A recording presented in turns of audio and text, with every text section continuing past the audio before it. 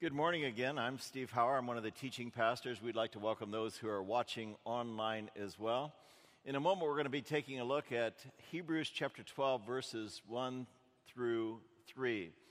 We're dealing with a new series today called The Ripple Effect, the Myth of Sacrifice. Before we get to our text, let's pray. Gracious Lord, we often speak to you in the course of our week.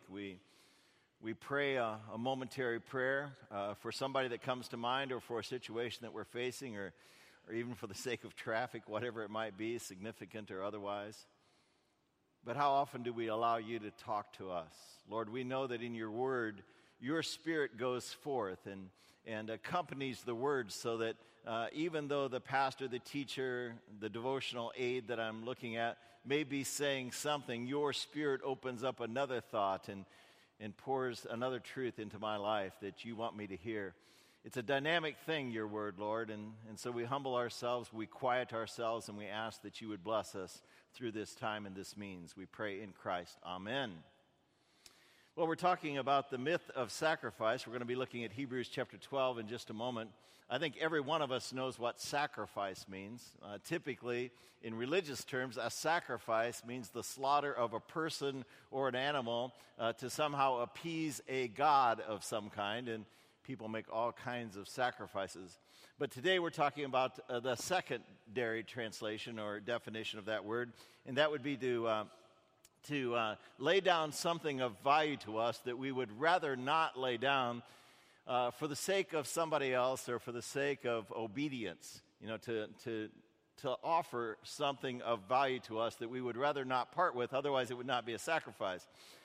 In fact, there's an old joke that maybe helps us understand this that says that, when Abraham went to sacrifice Isaac, we're pretty sure that Isaac must have been 10, 11, or 12, no more than that, because if he had been a teenager, it would not have been a sacrifice. That's what the story says. I don't know if it's true, but that's what they say. Today we're talking, though, about the myth of sacrifice. We know that sacrifice is expected of us. The Lord gave his life, and we therefore respond, presenting our lives, the Bible says, as a living sacrifice. Now, normally when a pastor stands up and talks about sacrifice, you kind of lean heavy on your wallet because you think he's going to be after it.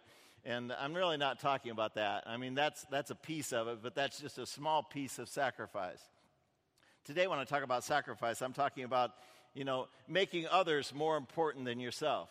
You Christians who live your Christian life live a difficult life, an onerous life. Sacrifice. When you suffer wrong rather than take revenge, that's sacrifice. When you give your time or you give your funds to help a worthy cause, that's a sacrifice that not everybody makes. And Christians are compelled to do those things. When you stand up for somebody who is weak, rather than identify with the strong, although identifying with the strong would make you a part of the in crowd, a part of the clique, that's sacrifice. And Christians immediately feel a sense of obligation to do that, whether you're in school dealing with a bully situation or whether you're at work dealing with a popular situation that would be contrary to your Christian values. When you say no to wrong, even though it will cost you to do so in a business deal, that's sacrifice. Well, that's real. Why do we call it a myth? Myth of sacrifice. Is it really sacrifice? The world believes that what you do and the way you live is sacrificial, and needlessly so. I'm a big Billy Joel fan, and Billy Joel sings a lot of songs about the culture, and in one of his songs he says, "I'd rather laugh with the sinners than cry with the saints. Sinners have much more fun." That's what we want in life, and the Christian faith seems like it's a killjoy, to the fun in life. If we are faithful Christians, if we compromise our faith, maybe okay, but to be faithful, maybe not so much. But I think we're going to discover that there's consequence, to all kinds of behavior. Sinful behavior has consequence as well. First it seems appealing, it seems like fun, it seems like excitement, and then it turns hollow. It no longer provides the thrill that we thought, and then eventually it turns ugly. Faithful behavior also has consequence. At first it does seem, because we're flesh and blood, we live in the world. At first it seems difficult. It seems onerous. But after we practice it, here's where the myth comes in. It's not what we expected. In fact, it's fulfilling, and it leads to greater blessing and even greater joy. This is exactly what Jesus said about the nature of living the godly life in Matthew chapter 10. He went on to say, whoever will find his life must lose it, and whoever loses their life for my sake shall find it. Jesus spoke tongue twisters sometimes, and it's hard to unpack. What does it mean you have to lose your life? Does that mean die? Is that only when we find our life? I came across this translation. It's called the easy-to-read version. I didn't know there was such a thing, but this is the way the easy-to-read version translates that same passage from Matthew chapter 10. Those who try to keep the life they have will lose it. It's not going to work out that way for you. But those who give up your life for me will find true life.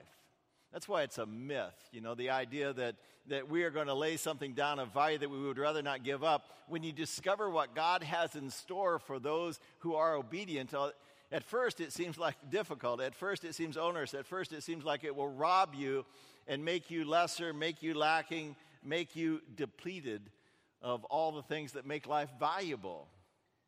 But that's the myth. In the end, it brings greater joy. It's called the ripple effect. We have an illustration on our screen of the ripple effect. There is Christ, and there are the saints, and there are you. And both Christ and the saints, by living their life and by the sacrifice that they made, will have an impact on you. Let's look at the scripture from Hebrews chapter 12, verses 1 through 3, today's lesson, the myth of sacrifice.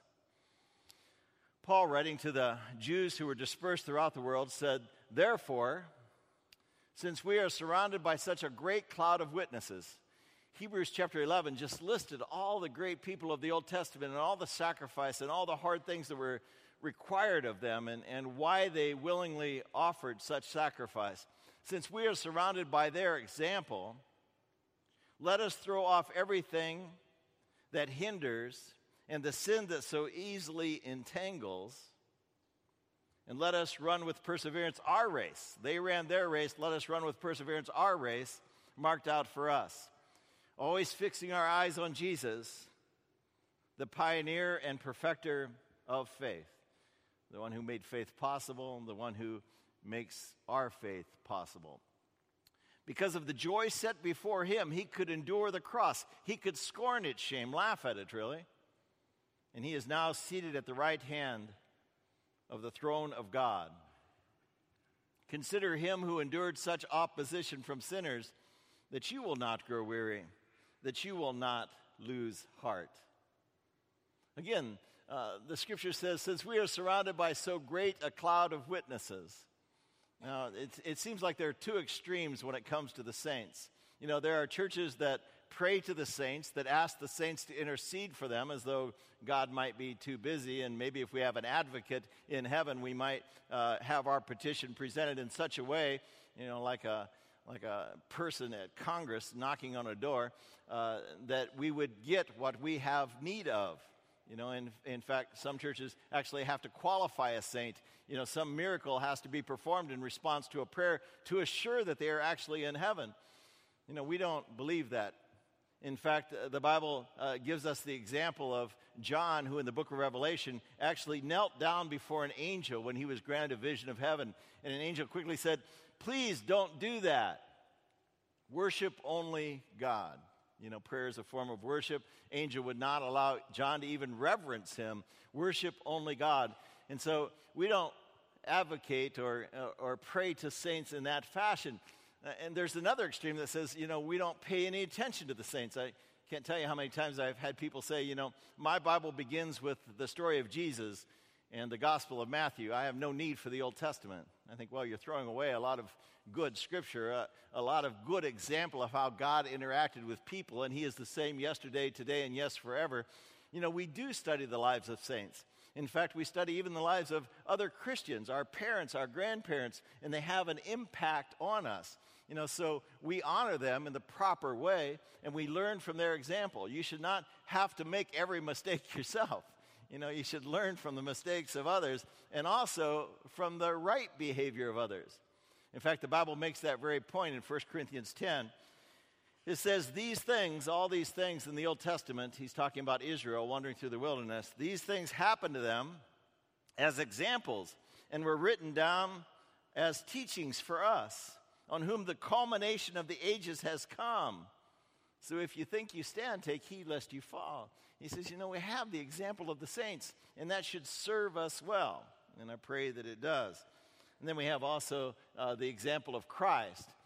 It's clear how his sacrifice has impacted us.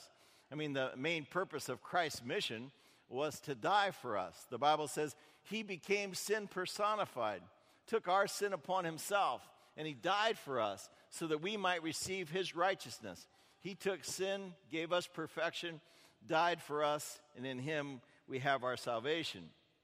That's probably the most important aspect of Christ coming to earth. But it's not the only aspect of Christ coming to earth.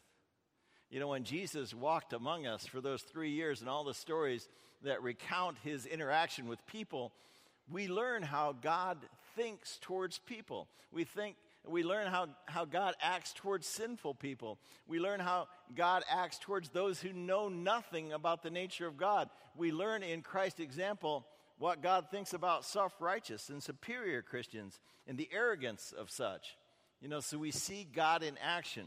In fact, I love the way John in his gospel tells us the story of Jesus' birth, quite different than all the narratives that you will find in Matthew, Mark, and Luke. John simply says, "The Word became flesh and dwelt among us. We have seen his glory, glory of the one and only Son who came from the Father, full of grace and truth. For the law was given through Moses. Up until now, people knew, do this, don't do that, this pleases God, this does not please God.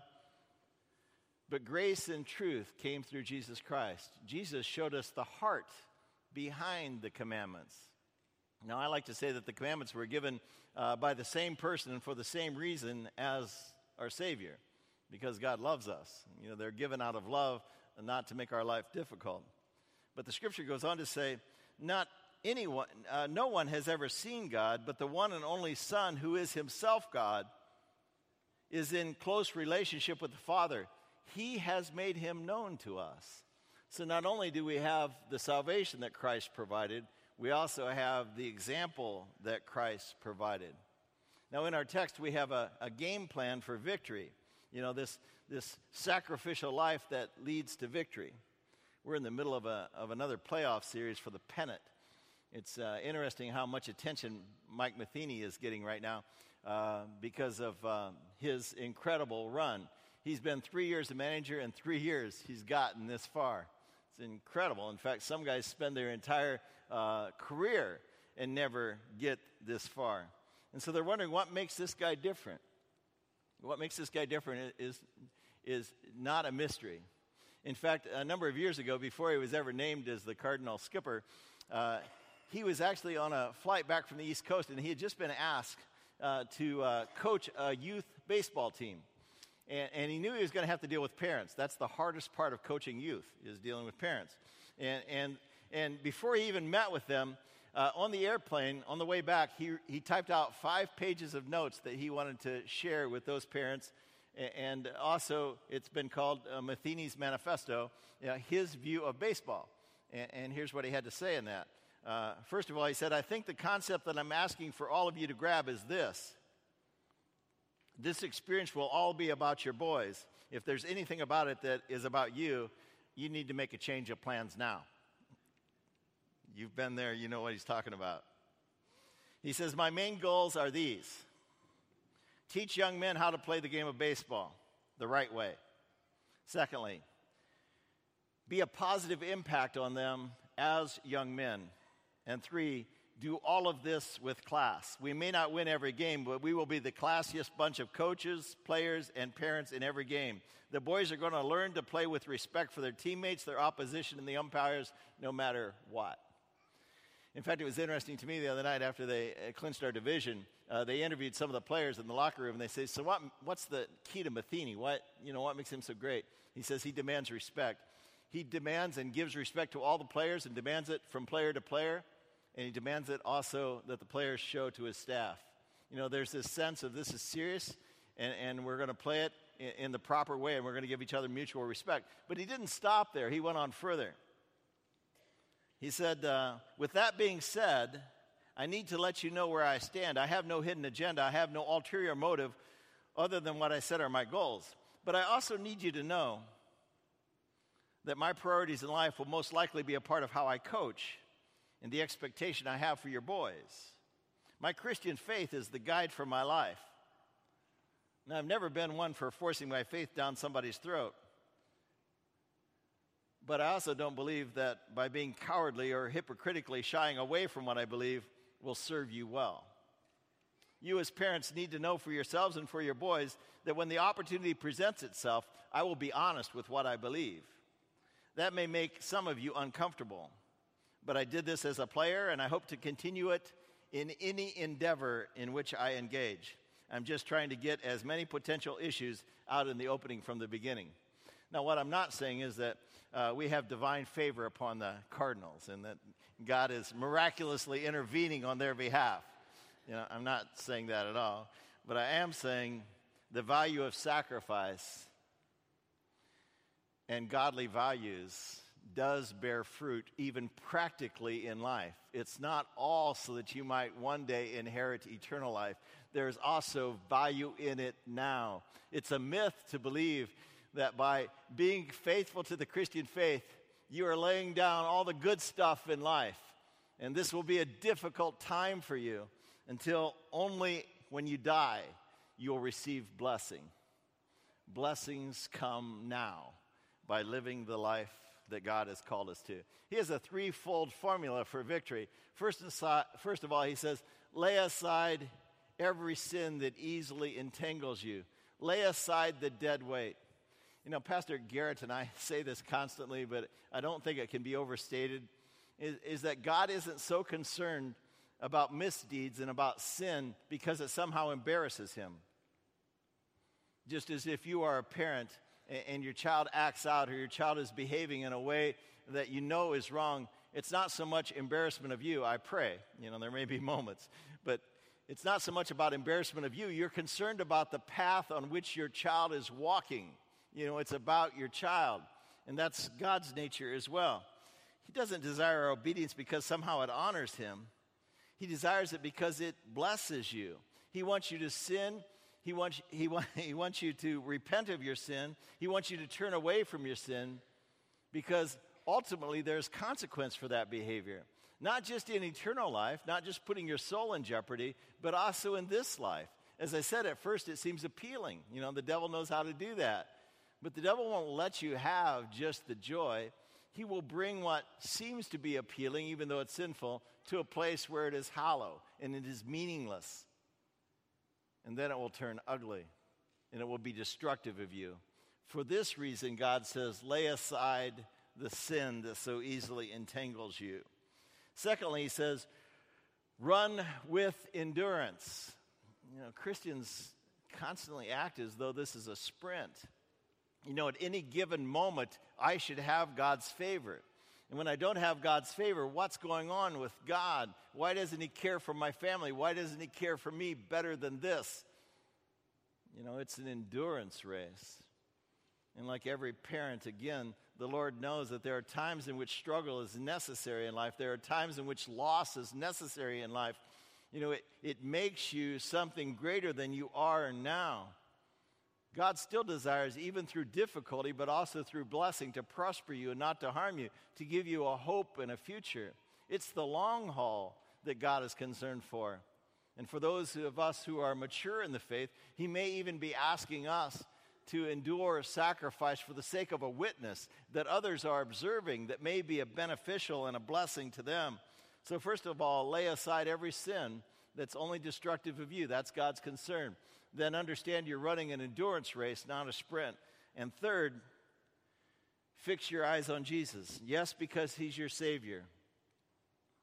Yes, because in his behavior you also come to understand the Father in heaven, because he was Emmanuel, God among us.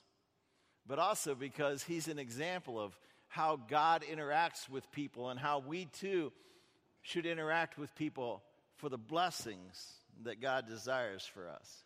Now, this isn't known only to Christians. This is objectively defensible. I was fascinated by both my dad and my father-in-law, who were obviously of a previous generation. They were World War II guys. And back in the day, back in the 30s and 40s, they often memorized, even in public school. Now, I went to a Lutheran Christian school. We had memory work every day. In fact, we had a book of memory. We had a memory book that we had to take home. We had to work our way through it. Some hymns, some scripture, we memorized. But even people in public school back in the day believed that there was value in teaching people to memorize. They didn't memorize scripture, obviously, but they memorized poems. They memorized hymns. They memorized important truisms about life to teach ethics, more or less, to young children. Now, one of the guys that got memorized a lot was Edgar A. Guest. Edgar A. Guest was a popular poet during the 30s and 40s. He wrote for the Detroit Free Press and actually began to also have a nationwide syndicated radio station. And the reason I know of him is because both my father and my father-in-law sometimes quoted his poems. And it was kind of fascinating to me. And one of them came to mind that I remember both of them mentioning. It was called The Few, and it deals with this idea of the myth of sacrifice. The poem that Guest, who actually became a poet laureate, the only one in Michigan, tell Pastor Garrett that, goes like this. The easy roads are crowded, and the level roads are jammed. The pleasant little rivers with the drifting folks are crammed. But off yonder where it's rocky, difficult, sacrifice. But you get a better view, blessing. You will find the ranks are thinning, and the travelers are few. Not many willingly go there. Where the going's smooth and pleasant, you will always find the throng. For the many, more's the pity seem to like to drift along. But the steeps that call for courage and the task that's hard to do, in the end results in glory for the never-wavering few. There is blessing, not only in death, but also in life. Let's take away a few findings from our text today that come right out of the Scripture. First of all, for the joy set before him. The Bible says Jesus sacrificed for the joy set before him. Now, it must be said that as you read the accounts of Christ, you will see that he had an understanding of life. The disciples were trying to understand that, and then the popular crowds that followed him were somewhat even more distant from his point of view then. He had a powerful source of strength in his life. He had a powerful perspective that enabled him, to be faithful, enabled him to realize what really mattered and what would bring in the end a greater blessing. He had a perspective that we don't see. He once told Satan, man does not live by bread alone. You can have immediate passing pleasure, immediate gratification, or you can have delayed gratification. Man does not live by bread alone. Live by the power of God and trust in him, even if it takes a while for the blessing to reveal itself. Remember the conversation he had with the woman he met at the well, who had been married 5 times, and the one she was living with now was not her husband. He asked her for a drink of water, more or less just to open a conversation with her. And she said, how is it you, a Jew, ask from me, a Samaritan and a sinful woman, a drink of water? He said, if you had asked from me, I would have given you the water of life. That's what he has to offer. For the joy set before him in life, and also for the certainty of returning to heaven's glory, he can endure the difficult of the moment. Secondly, sacrifice has always been the path to greater blessing. It was in the Old Testament as well. God established a sacrificial system, these rituals for the sake of people. By making sacrifice when they first began their harvest, they were reminded, God has given me this harvest. By going down to Jerusalem and making a sacrifice at their firstborn child, they were reminded, God has given me this child. when they had to go to make a sacrifice at the temple at the end of the harvest, they went down and said, God has again blessed us with a harvest. You know, sacrifice was always a means by which God reminded people, you have something that I've given you that you can now share. It was a ritualistic reminder, you know, that the sacrificial system put in mind God's people of God's favor. It also freed them from their past. You know, when they made sin offerings, they had this ritual that reminded them that God has forgiven us. They went through a cleansing process. You know, we do that in service today. Steve was out here earlier, Pruz, and he led us through a time of declaration of our faults before God. We do that almost every service. And a reminder that we have been forgiven. In fact, we're going to sing in a minute, Jesus paid it all. You know, it's just an important reminder that we need to have constantly. We're going to have a baptism in a moment. You know, again, God is going to claim us as their child. Wash away your sins and receive the gift of the Holy Spirit, the Bible says. Ritual. When we come before the Lord's Supper, ritual. God established it just to remind us that you are freed from your sin. Don't live with guilt and shame like those who don't know what God has done for them. And third, move forward knowing that you have God's favor, that you've been restored, and you can live with confidence knowing that God is for you. And you don't have to be afraid of the mistakes that you have made. Finally, it must be said that the principle of sacrifice is counterintuitive. You know, the idea that in sacrifice we are blessed. In the difficulty of the Christian faith, we receive favor is against common reason. Normally, I think when we give up something of value, we deplete ourselves. We lack, you know, we give something and don't receive. But in fact, here's what the Bible says through the prophet Malachi. Now, here he is speaking about offerings, although the whole thing is not about offerings. The whole thing is about a way of life. He says, bring the whole tithe into the storehouse. Probably the weekly way in which we are reminded of our blessing is to give a portion of it back to God. And remember that we're just giving him a portion. He gives us the 90% to deal with our own life. Bring the whole tithe into the storehouse so that there may be food in my house. And he says, test me in this. You know, I know this is not usual. Test me now in this. And see if I will not open the floodgates of heaven. Test me and see if you won't receive the blessing and pour out so much so that there will not be room enough to store it. For I will prevent pests from devouring your crops. Now, I don't have many crops. Don't have to worry about pests. But I have a car. I have a refrigerator. I have a hot water heater. I have things that devour my income. And the vines in your fields will not drop their fruit before it is ripe. You know, God will bless some of those deals and make some things possible. You know, it's just his nature. When he finds a useful tool, just like you in your toolbox, you tend to use it more often. It's counterintuitive, but it's absolutely true. Faithfulness leads to blessing. Please rise and join with me in this concluding statement that reminds us that one day we will understand this perfectly, although now we wrestle with the concept. One day we will understand it perfectly. Paul himself in Romans chapter 8 said, the Spirit himself testifies with my spirit that I am God's child.